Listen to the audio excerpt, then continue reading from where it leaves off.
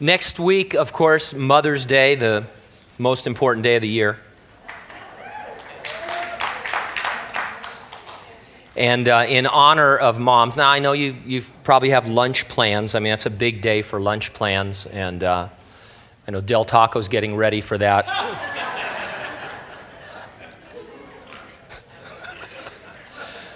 But in the morning, we are going to have something that we can only call Mother's Day muffins. And I'm not sure what they are, but you're going to want one. Because I know the people who are working behind the scenes to put these muffins together.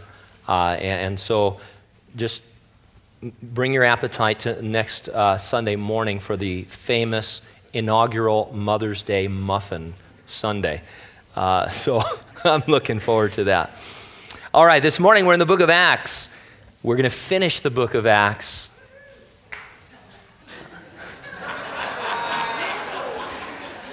That's it.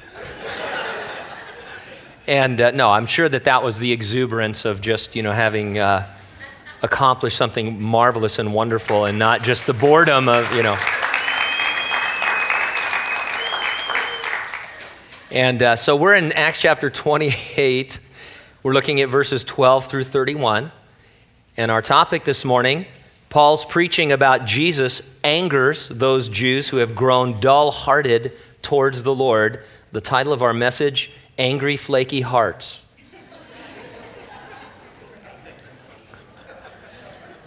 A title that would only work in Central California. Verse 12, and landing at Syracuse, which by the way is the capital of Sicily at that time, I knew you'd want to know that. We stayed there 3 days. From there we circled round and reached Rhegium, and after one day the south wind blew, and the next day we came to Puteoli, where we found brethren and were invited to stay with them 7 days. So we went toward Rome. And from there, when the brethren heard about us, they came to meet us as far as the Epiphorum and 3 Inns. When Paul saw them, he thanked God and took courage. Now when we came to Rome, the centurion delivered the prisoners to the captain of the guard, but Paul was permitted to dwell by himself with the soldier who guarded him. It came to pass after 3 days that Paul called the leaders of the Jews together. So when they had come together, he said to them, men and brethren, though I have done nothing against our people or the customs of our fathers, yet I was delivered as a prisoner from Jerusalem into the hands of the Romans, who when they had examined me, wanted to let me go, because there was no cause for putting me to death. But when the Jews spoke against it, I was compelled to appeal to Caesar, not that I had anything of which to accuse my nation. For this reason, therefore, I have called for you to see you and speak with you, because for the hope of Israel I am bound with this chain. Then they said to him, we neither received letters from Judea concerning you, nor have any of the brethren who came reported or spoken any evil of you. But we desire to hear from you what you think. For concerning this sect, we know that it is spoken against everywhere. So when they had appointed him a day, many came to him at his lodging, to whom he explained and solemnly testified of the kingdom of God, persuading them concerning Jesus from both the law of Moses and the prophets, from morning till evening. Some were persuaded by the things which were spoken, some disbelieved. So when they did not agree among themselves, they departed after Paul had said one word. The Holy Spirit spoke rightly through Isaiah the prophet to our fathers, saying, go to this people and say, hearing you will hear and shall not understand, seeing you will see and not perceive. For the hearts of this people have grown dull. Their ears are hard of hearing, their eyes they've closed, lest they should see with their eyes and hear with their ears, lest they should understand with their hearts and turn, so that I should heal them. Therefore let it be known to you that the salvation of God has been sent to the Gentiles. They will hear it. When he had said these words, the Jews departed and had a great dispute among themselves.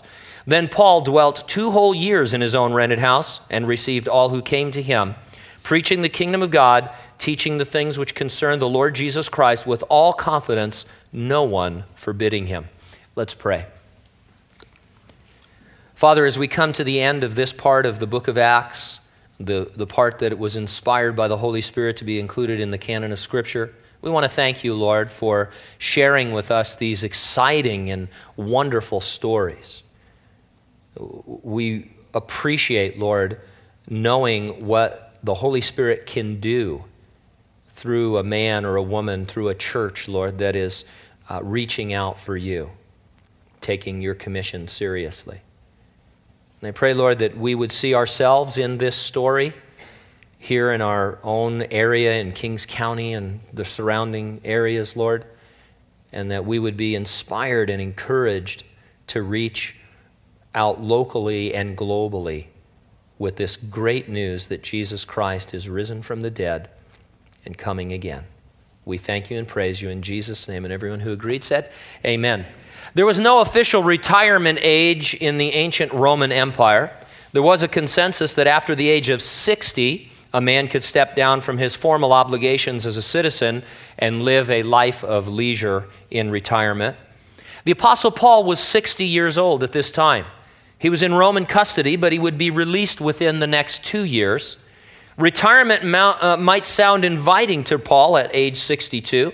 After all, his body must be giving out on him. We think he had a chronic eye disease, ophthalmia, that caused his eyes to weep all of the time. In addition to the normal complications of getting older, he had sustained many serious injuries in his missionary service. 5 times in his life, he'd been beaten by the Jews, receiving 39 lashes each time. And so his back had nearly 200 lashes on it. 3 times he had been beaten with rods. He'd been stoned. He'd been imprisoned several times. He'd survived at least 4 shipwrecks.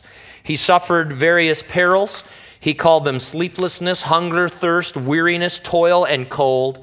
Add to that, he had a deep emotional concern for all of the churches and all of the Christians. Paul might have been the star of one of the great reality programs. You know, today, they're getting weirder. You know, I like The Deadliest Catch. Don't you like that? You know, these crazy crab fishermen up, you know, in the Bering Sea risking their life so that you and I can go to Red Lobster next Sunday for Mother's Day, you know. And I appreciate them. And then yesterday I was watching the show. I can only call it comical. It's called Tuna Wranglers. And it's about these guys in the Australian seas who are, well, it's just crazy. They're swimming with sharks. Sharks get into these tuna pens. All right, let me explain the whole thing.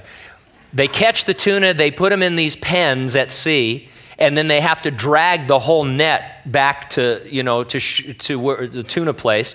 And so while they're dragging these nets through the open ocean, sharks break through and get in. And so the tuna wrangler divers get in there and they wrestle these sharks and throw them out of the cage, you know, and stuff. And then there's something, there was ice road truckers, and there's a show about axemen, you know, the guys in there, they got no fingers because they're cutting down trees and their hands are getting pulled off and stuff. And it's just, Paul outdoes all of those guys as a missionary for Jesus Christ.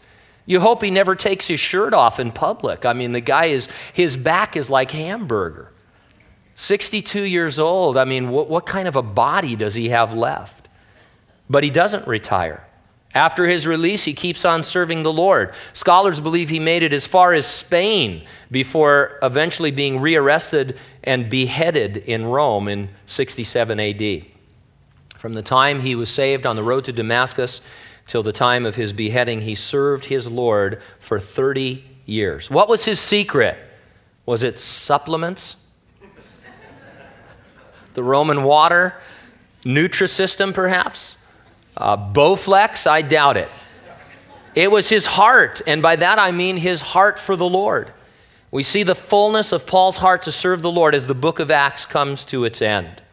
And we see a contrast as well. There are others in this chapter of whom it was said their hearts had grown dull. Your heart can be full, your heart can grow dull. I'll organize my thoughts around 2 points. Number 1, exercise your heart to sustain its fullness. Number 2, examine your heart for signs of dullness. First of all, in verses 12 through 23, exercise your heart to sustain its fullness. After the shipwreck, Paul and his party wintered on the island of Malta. We pick up the story of their travel from Malta to Rome. And landing at Syracuse, verse 12, we stayed 3 days. From there, we circled round and reached Rhegium. And after one day, the south wind blew, and the next day we came to Puteoli. We found brethren. We were invited to stay with them 7 days, and so we went toward Rome. From there, when the brethren heard about us, they came to meet us as far as the Appii Forum and 3 Inns. When Paul saw them, he thanked God and took courage. Now, these verses, although just chronicling Paul's travel are packed with spiritual vigor as Paul exercises his heart serving the Lord. First, we're told that he found brethren at Puteoli. It means that he went out looking for them. Then he was surprised on his route by believers who journeyed some 50 miles from as far away as the Appii Forum in 3 Inns to meet Paul along the way. In one case, Paul found the brethren. In another, they found him. Either way, it reminds us to seek out fellowship with other believers.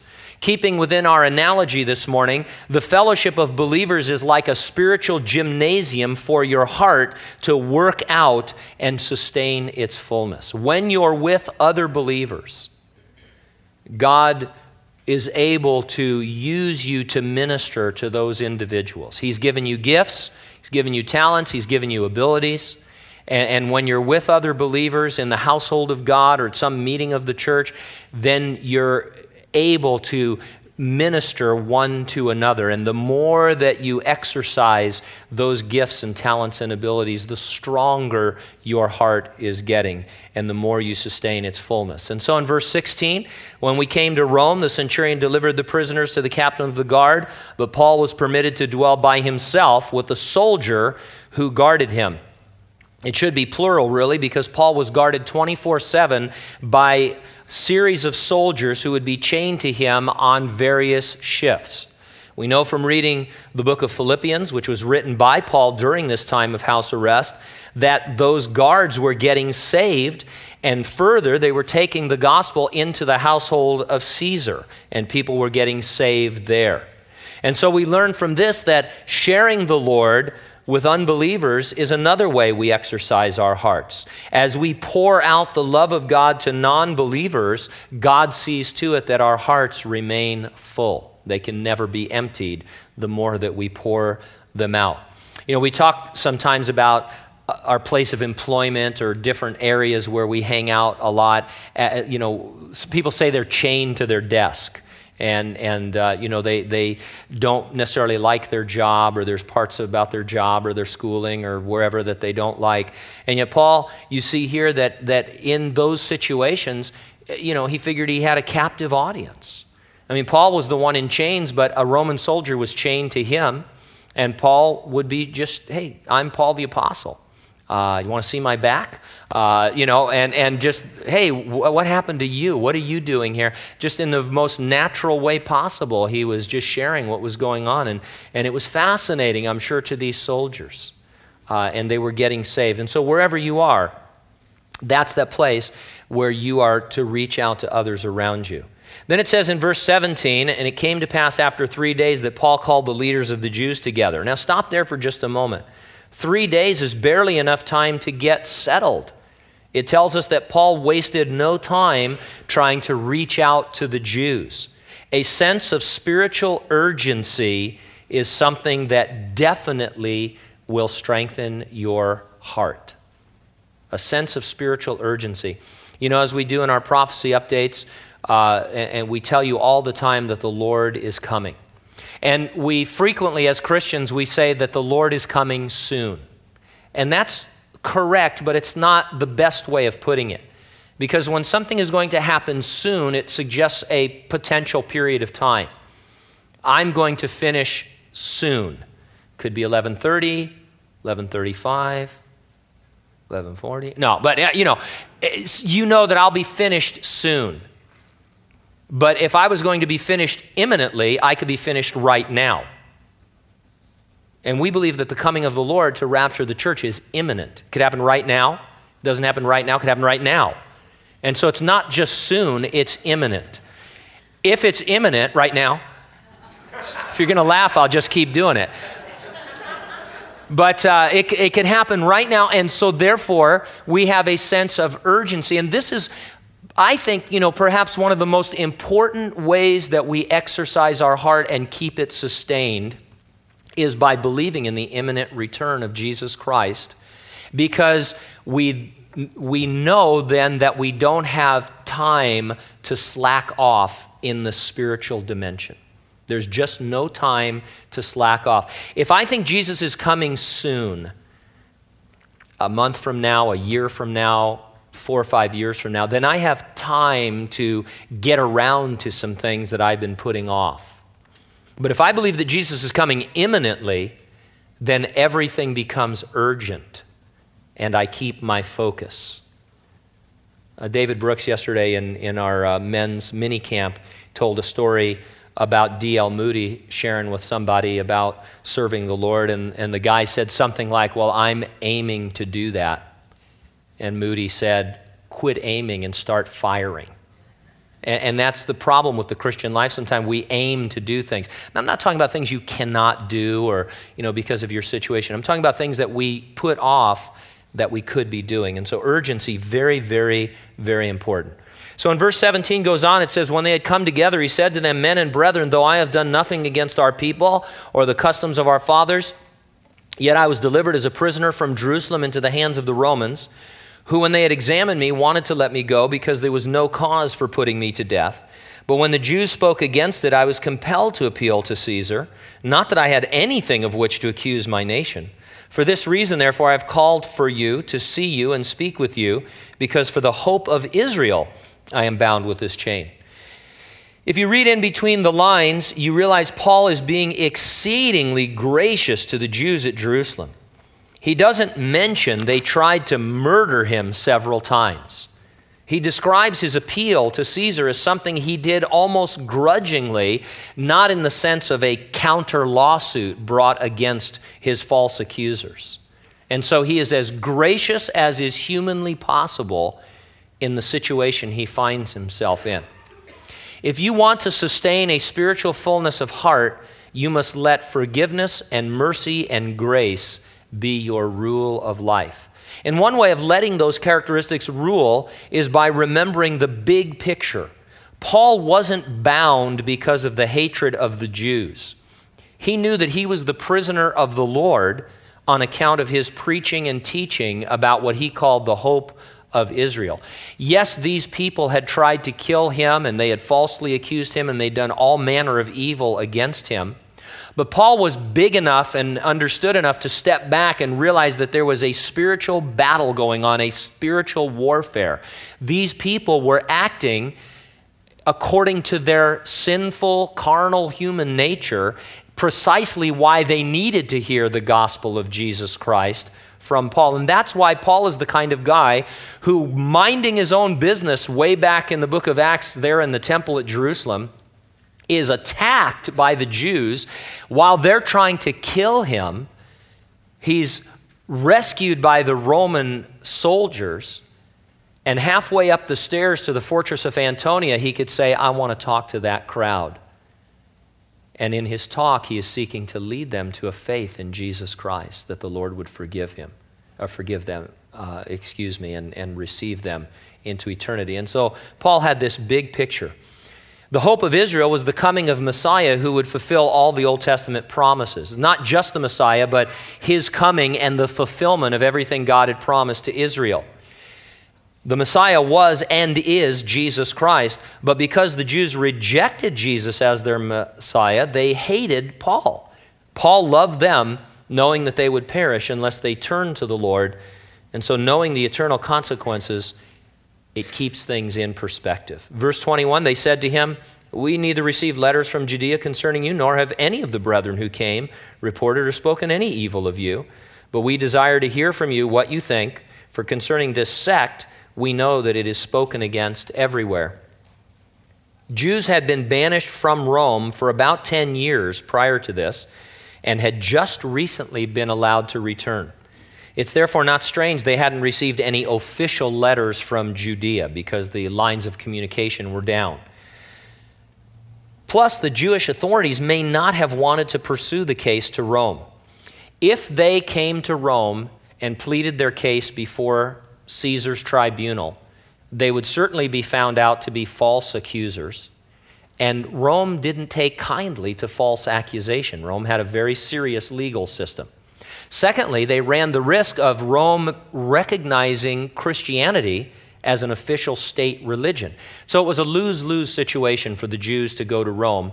Apparently, Paul's case finally came up for review, and when it did, there were no accusations brought against him, and so his case was dismissed. Now, the Roman Jews only knew that Christianity was spoken against everywhere.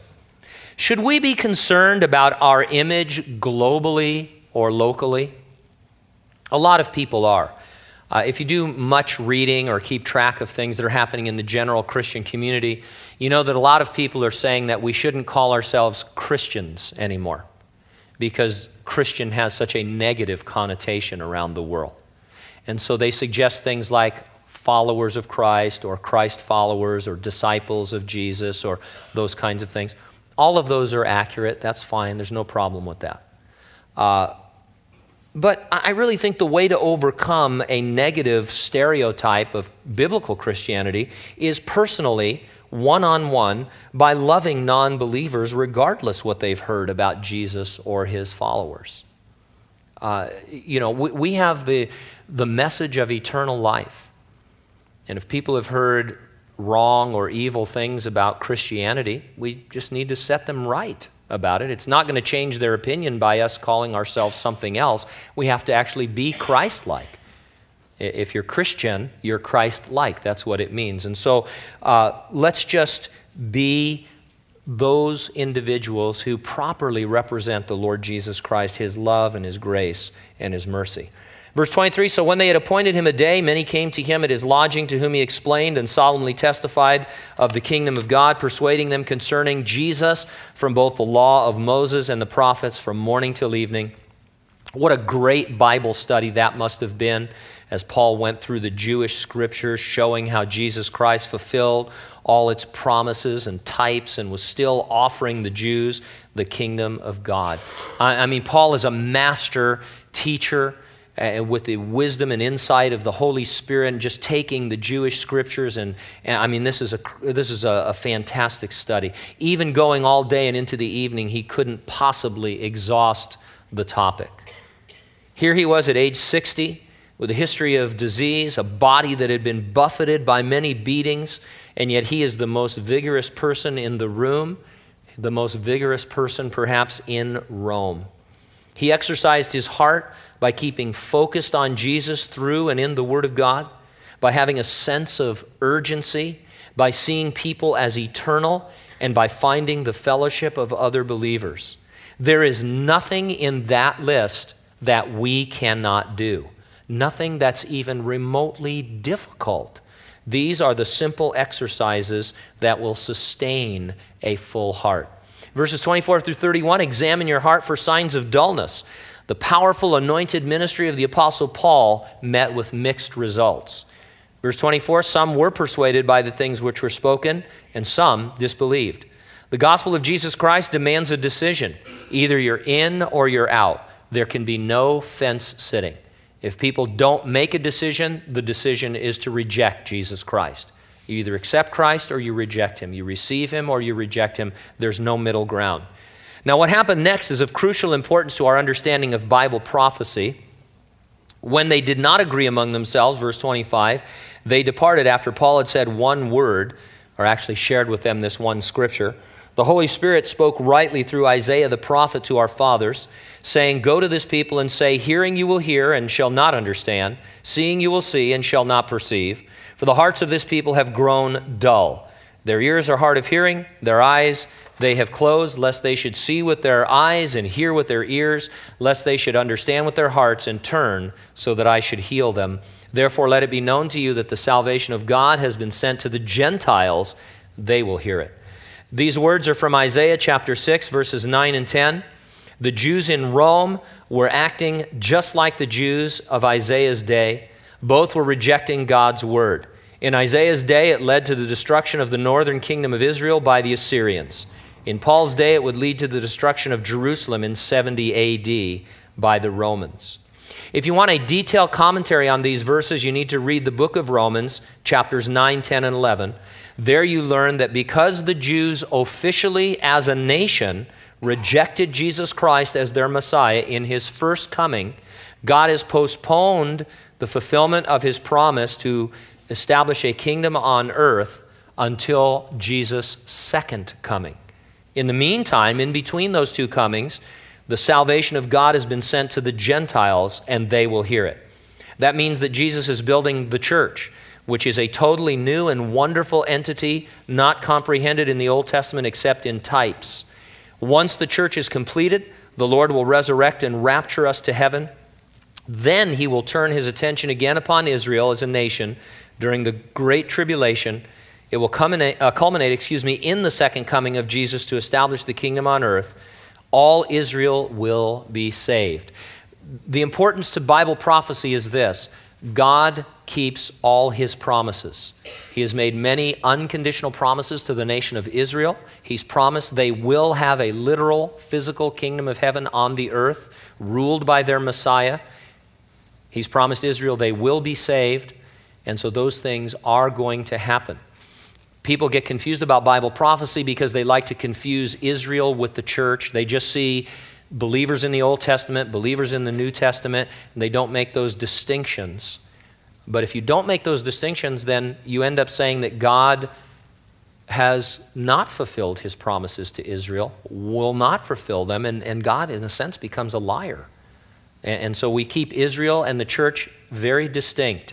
And so Paul is saying, look, Jesus came offering the kingdom, you rejected him, that offer is still on the table, but in a few years, this is like in the mid-60s AD when he says this, in a few years the Romans are going to come and destroy Israel. They're going to be scattered, and they have been for the last couple thousand years while God calls a people out of the Gentiles, postponing his promises. And so very important set of verses. Verse 29. When he had said these words, the Jews departed and had a great dispute among themselves. Believing and non-believing Jews entered into a great dispute among themselves. It means an argument broke out and continued. The dispute was the same as it always is. Is eternal life achieved, such as by keeping the Jewish law, or is it received by grace through faith in Jesus Christ? In this case, it was the Jews. In other cases, it's some world religion or some other pagan belief or philosophy. How do I get to heaven? How do I meet God? And mankind always says, I do it on my terms. I do it my way by doing these works of righteousness.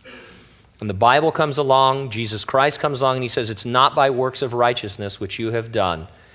It's by grace through faith in Jesus Christ. You must receive Christ as your Savior and do nothing other than believe. And people don't like that. You'd think that'd be easy, right? That's easy. Is that all I have to do? People don't like it because it indicates and it dictates that they are sinners who can do nothing to save themselves. And that's really the crux of it. People don't want to admit that they're sinners. We like to think that there's some good in us. Not everybody is as bad as everybody else, but as far as goodness, you have to be perfect to go to heaven, and no one is perfect, not one. All have fallen short of the glory of God. And so this is the argument they were having. At the center of the Isaiah passage were the words, "For the hearts of this people have grown dull." Isaiah wasn't the only prophet to speak about dull hearts. Prophet Jeremiah used the word dull-hearted 4 times in his prophecy. And it's not a word confined to Jews either. The writer to Hebrew Christians, whom many believe was the Apostle Paul, warned believers they had become dull of hearing. What are the signs of this terrible heart dullness? If we stay with our Isaiah passage, the signs are hearing but not understanding because you are hard of hearing, and seeing but not perceiving because your eyes are closed. Now, hard of hearing is more like what we call selective hearing. Anybody that has children knows what selective hearing is. It's when you say, "Would you like chocolate milk?" And they go, "Yum, yes." But in the same tone of voice, from the same distance, you say, "Pick up your toys," and there is absolutely no response, so that you, buying into this, say, "Did you hear me?" Well, you know they heard you. And so you might as well just say, "I know you heard me." And so we understand the selective hearing, very common among children. And then about half of the children grow out of this, and the rest of them become husbands.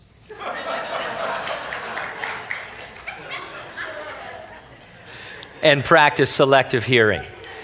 And so So hard of hearing means that you purposely ignore or you pay less attention to things that you don't want to respond to. Not perceiving because your eyes are closed means you shut your eyes on purpose and look the other way. We still use this as a phrase in our culture today. Something is happening and we say, well, why didn't the authorities deal with that? And the reporter will say, well, they knew it was happening, but they shut their eyes to it and looked the other way. And so that's all Isaiah is saying. He's saying that it's possible for the people of God to purposely ignore certain mandates or dictates or commandments or principles or precepts in the Word of God. They keep some, but they purposely ignore and close their hearing to others. And over time, they become desensitized to hearing the whole Word of God. In fact, the word for dull can be translated insensitive or thick. And the idea is that the more you ignore certain aspects of the Word of God, the more you shut your eyes to the changes that need to be made in your own life, the more desensitized you get, and the more, literally in a sense, a callus grows around your spiritual heart, so that pretty soon, even the parts of the Word of God that you want to hear aren't really affecting you the same way anymore. Okay, I'm scared. I don't want to have spiritual heart dullness. What can I do? Well, you start a exercise regimen. This is what happens in the physical realm, right? First, you ask your doctor. I mean, if you're trying to get in shape, you're worried about your cholesterol or heart disease. First, you should check with your doctor. My doctor, the last time I saw him, he said, "Gene, you're in pretty good shape for the shape you're in." Which I took as a compliment. Sort of like finishing the book of Acts, it just very complimentary. And anyway, but you check with your doctor. In this case, your doctor in the spiritual realm is the great physician. It's Jesus Christ. So you don't really need to check with him. You're not going to blow out your heart spiritually by exercising it. You can jump right in to a high-level exercise regimen. So here's some suggestions. 3 suggestions I have for you this morning. I'm sure you have some of your own. It's not uncommon if you've been a Christian for a while, to have quit some area of serving the Lord. And maybe you quit for no apparent reason, for no good reason. Maybe it's just out of laziness or busyness or something, whatever you would call it. And you should revisit that and say, I need to get back to that. It may be as simple as you've been reading through the Bible every day all year, and then, life kind of hammered you and you've gotten away from that. Don't wait till next January 1st to start all over again to try and complete the whole year. Just jump in where you're at right now and get back to that. Maybe you're currently serving the Lord in some area. And by the way, I frequently say this, or maybe I don't say it enough. Our church has a higher percentage of people who serve than any church I've ever been aware of. We have a very strong serving congregation. So kudos to that. But if you're currently serving the Lord in some area, I know this happens to me and I see it in others as well, review your commitment, because maybe you're just barely maintaining your area of service. You're just getting there barely on time. You're not praying for it as much as you used to, if at all. You leave as soon as you can. You have no new ideas. You have no new vision for it. Ask the Lord to help you, to reinvigorate you, maybe to even reinvent that ministry.